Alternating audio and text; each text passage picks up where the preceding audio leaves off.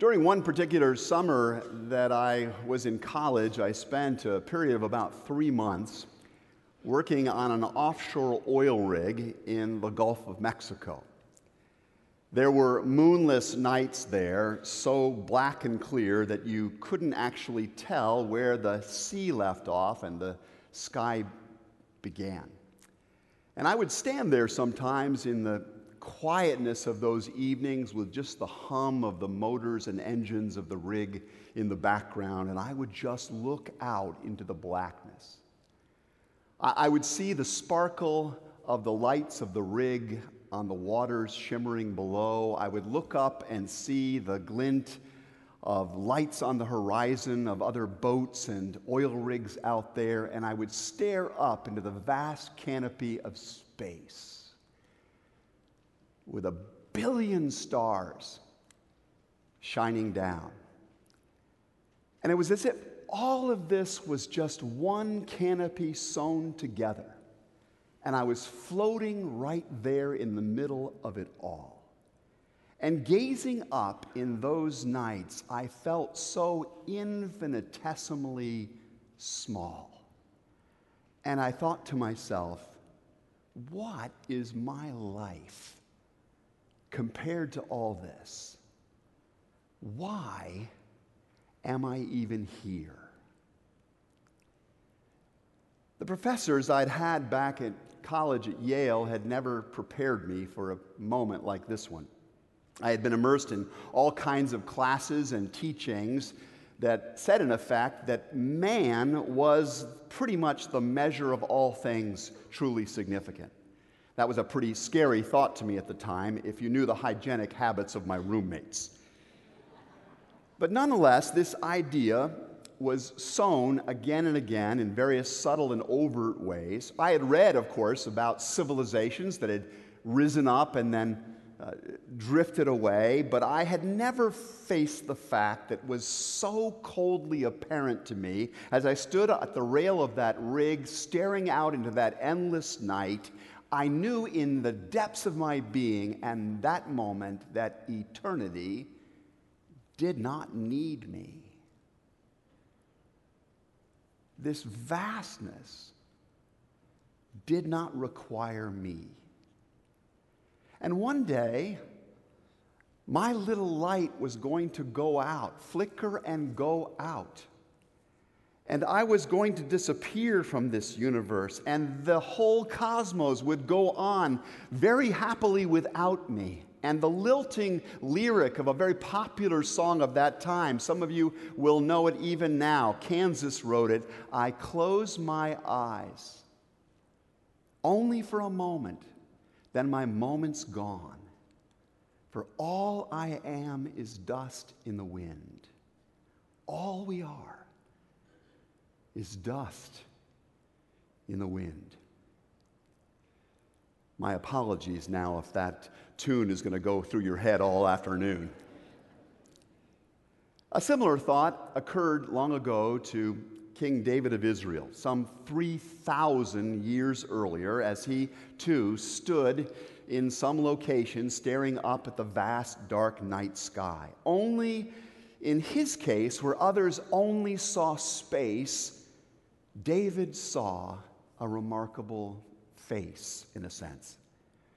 When I consider your heavens, he writes in Psalm 8, the work of your fingers, the moon and the stars which you have set in place, what is mankind that you are mindful of them? Human beings, that you actually care for them, mused David. Now, you don't hear people talking that way at all anymore. Our colleges, our cultures alike educate us to think that life is pretty much all about the work of mankind's fingers, the things that we are setting into place. The once immense skies of this vast world have now been shrunken by satellites and global airlines to manageable size, in a sense.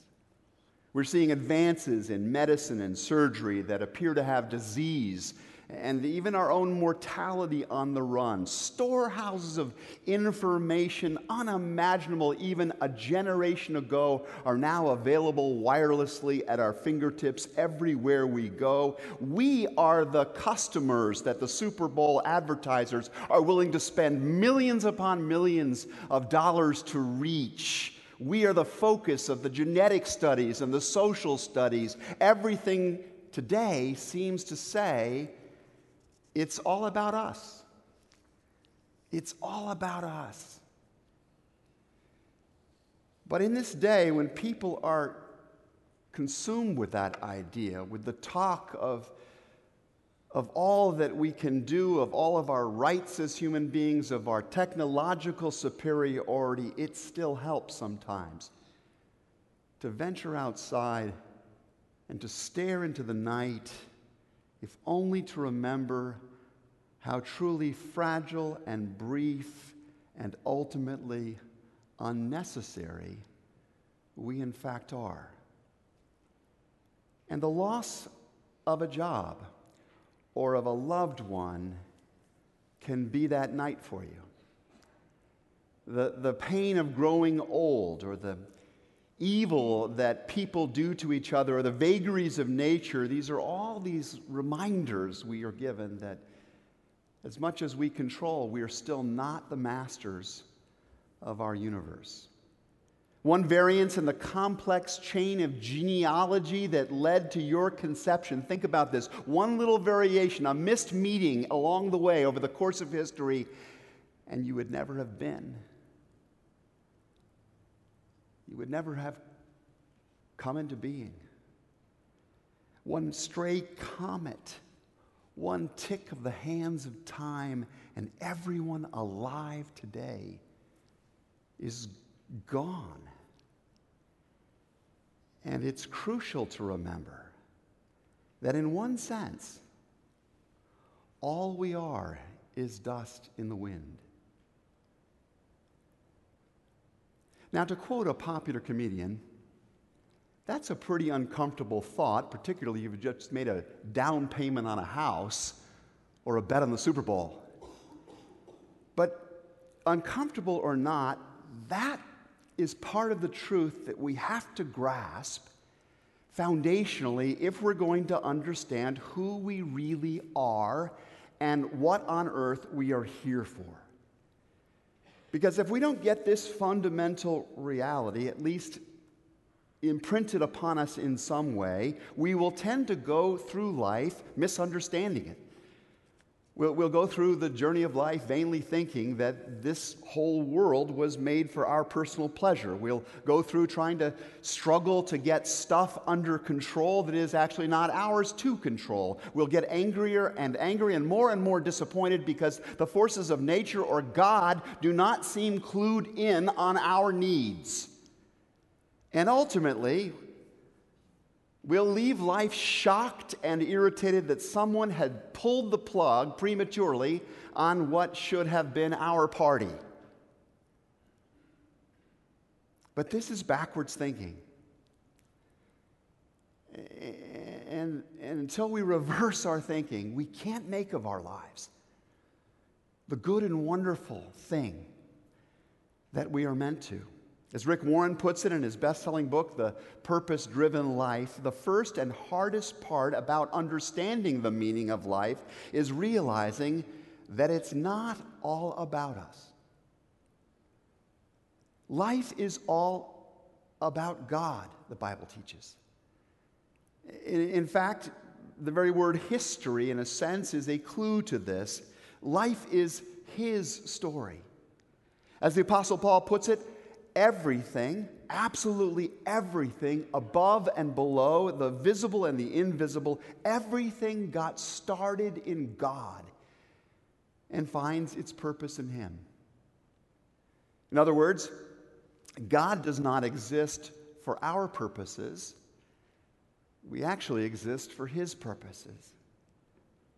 He started this party before you and I ever got here. It will continue on after we're gone, and it was never primarily for our glory in the first place. To paraphrase David, when I consider all of the works that you, O God, have made, who am I that you should have even invited me to the party?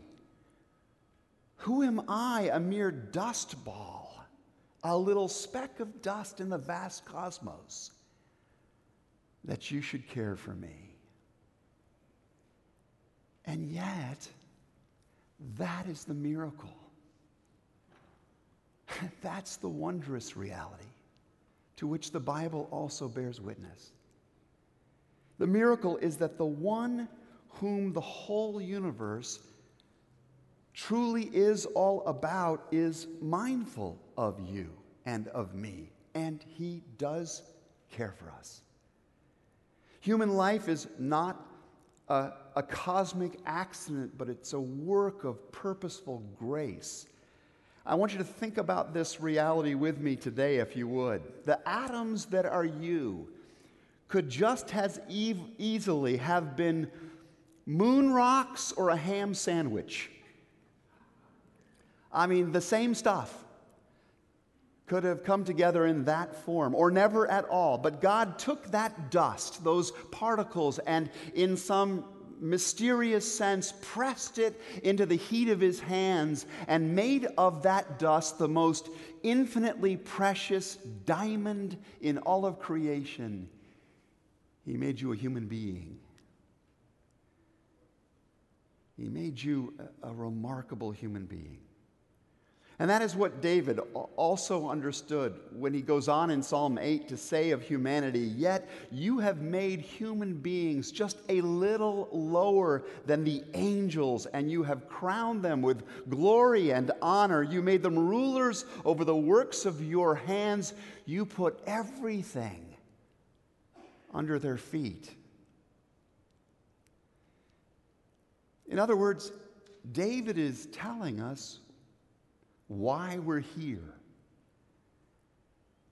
God's plan is that you and I should share in the governance of this remarkable creation.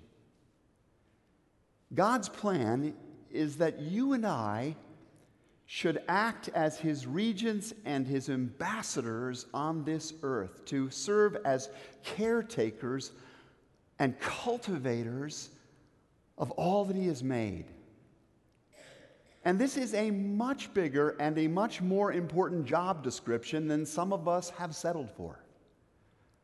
When some of us say, "Oh, I'm just a mom," or "I'm just a business person," or "I'm just a kid," we're missing the fact that we are also these remarkable diamonds in the hands of God. And every role that we play in this life has the potential to fulfill God's plan that we be his redemptive agents here on this earth. In the time remaining, let me just try and get you thinking more deeply about this and applying it to your life. I want to invite you to think about a few key aspects of what it means to be a diamond in the hands of God. And in the first place, I encourage you to remember what even James Bond knew, that diamonds are forever. They are truly eternal things. All that we do, everything that you and I take on as we go about life this week, must be done in light of the fact that God has made us of eternal stuff. To quote the Apostle Paul, this means that if we are wise, then we will live as those who use the things of this world, but are not engrossed in them. For this world in its present form, says Paul, is passing away, but our citizenship is in heaven. What Paul is saying here is that we are meant to have things, but things should not have us. What Paul is saying here is that life here is immensely important, but it's not our permanent assignment. And one of the major reasons that you and I are here is to train and to test and to tune us for an even larger life to come. We're here to learn the practices and the principles of the kingdom of heaven towards which we're moving. We're here to learn to set priorities, to make choices, to live by values that are not so much of this passing world, but of the eternal kingdom towards which we're moving and where we will spend the vast majority of our eternal lives. And a bit like when you were a baby growing in your mother's womb, this world is just getting you ready for an even larger world to come. And if you're going to know who you are, you have to know that this is where you're going and this is what is happening. That this world is, in a sense, but a womb. Secondly, remember that diamonds don't have a luminescence of their own, and they don't need to. You and I were created to reflect God's glory into this world. One of our major purposes in being here is to bear witness to the glory of who God is and the splendor of His personhood, the radiance of His character, the beauty of His transforming power. And sometimes I think we exhaust ourselves trying to radiate a goodness and beauty and glory all of our own, when what we ought to be putting our energies more into is actively placing ourselves in front of God's light. That's why being part of a worshiping, growing, serving community like the one in which you're sitting right now is such a crucial act, a fulfillment of your good purpose. It's why praying and studying God's Word throughout the week actually matters. You'll never sparkle so brightly as when you are placing yourself regularly before God's light. As David of Israel once wrote, "Blessed are those who walk in the light of your presence, O Lord, for you are their glory and their strength." Which brings me to a third thing about diamonds that are worth remembering. Diamonds need work before they shine. You ever seen a diamond in the rough? You ever actually held in your hands or seen photographs of what diamonds look like before they've had anybody really work on them? They're just dirty lumps at the very start. They have to be tumbled over and over again in an abrasive solution that polishes them clean, that makes them shiny, and then with careful strokes, a master jeweler comes along and places the chisel at just the right position and tap, tap, tap. He cuts the stone to create facets that reflect the light in the most amazing kind of way. And this is what's going on in our lives also. We don't have to love the tumbling. A lot of the time we hate the tumbling, the abrasions that come our way in life. We don't have to like the chisel cuts to which God subjects us. But as C.S. Lewis, a great British theologian, once said, it's crucial to remember that if God sometimes seems to allow pains that you would never choose for yourself, it is not to destroy you, but rather to make you perfect, to perfect more of the facets of your character, to polish you in a way so that you are even more beautiful than ever before. And if you've come here today in pain, feeling the abrasion, the sting of the chisel cuts of life, remember that you are in the hands of one who loves you and whose purposes in your life are good. And He will not destroy you in this process. There is a legend which illustrates a final thing about diamonds, which I hope you'll take home with you today. Remember, diamonds are forever. Diamonds don't have a glory of their own. They require work before they shine. And finally, diamonds don't come cheap. To get them, somebody has to be willing to pay a huge price. The story is told of a village which had once been known for a mine that produced some of the finest gems in the entire world. Over the years, the people of that town had become so comfortable with the wealth that was generated from this mine that they had all but abandoned the process of going down into it any longer. The sense of joy and common purpose that had once really characterized their life as they worked together to bring up the gemstones from the darkness had all but given way now into a community that was largely about everyone for themselves, simply enjoying the stuff of life. All but a very few of its people became, through the course of time, very poor, actually. And in time, no one could actually even remember a time when things had been different.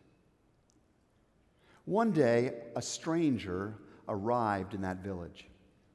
And walking among the villagers, he spoke to them of the glory that could still be theirs if they would return to the ancient way. Although some found themselves drawn to this particular stranger, attracted by his words and something about the incandescence of who he was, a lot of other people, especially the leaders in the town, saw him as a troublemaker, and threatened by his very presence and the things that he was saying, they took hold of the stranger and they threw him down one of the empty mine shafts. 2 days went by as the darkness of that lynching settled over the town. And then on the morning of the third day, some women from the village ran into the town square, and they started claiming something absolutely outrageous. They said that while planting flowers near the old mine shaft, they'd been met by someone who they swore was the stranger, alive. Impossible, the town leaders said. The stranger's dead. It's nothing but an old miner's tale you're telling us. Then perhaps you could explain these gifts he gave us, the women said, as out from their hands spilled a cascade of new diamonds. As I said, it's just a legend, but it points to a story that is absolutely true. Because long ago, a stranger walked amongst our people when we'd forgotten why all of us were even here. He spoke of human beings as treasures beyond value. He showed himself willing to descend into the absolute depths of this world to bring them back. And Jesus did that. Jesus did that for you and for me, and he can do that with you and me if we let him. So I want to encourage you to keep coming back here in the days ahead, to make one of the strongest priorities of your life in this year, gathering in this community of disciples. I want to encourage you to keep coming here because God is going to show you more and more of why you are here on this earth. You are here to be the dust that Christ takes into his hands and turns to diamond. You are here to be someone who reflects his glory and extends his riches out to the people of our time, in your home, in your workplace, in your community, in the neediest places of this world. As Gal Gadot said in the recent film Wonder Woman, I'll close with this: I have touched the darkness that lives in between the light. I've seen the worst of this world and the best. I've seen the terrible things that men do to each other in the name of hatred, and I have seen the lengths they will go in the name of love. Now I know only a great love can save this world. So I stay, I fight, and I give for the world that I know can be. This is my mission now and forever, and until Jesus returns to make all things new. This is our mission too, to be agents of God's life-changing love wherever we gather and wherever we go. This is why we are here. Please pray with me.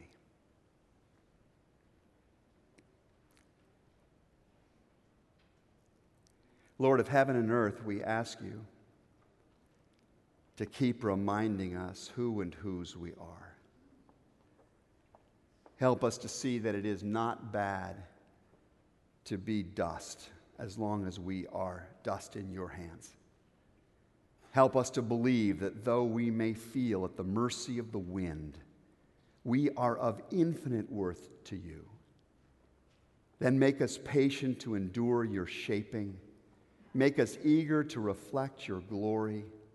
Help us to be open to receive into our hearts and reflect to others the one who came down to earth to redeem diamonds from the dark. For it is in Christ's name we pray. And all God's people said, amen.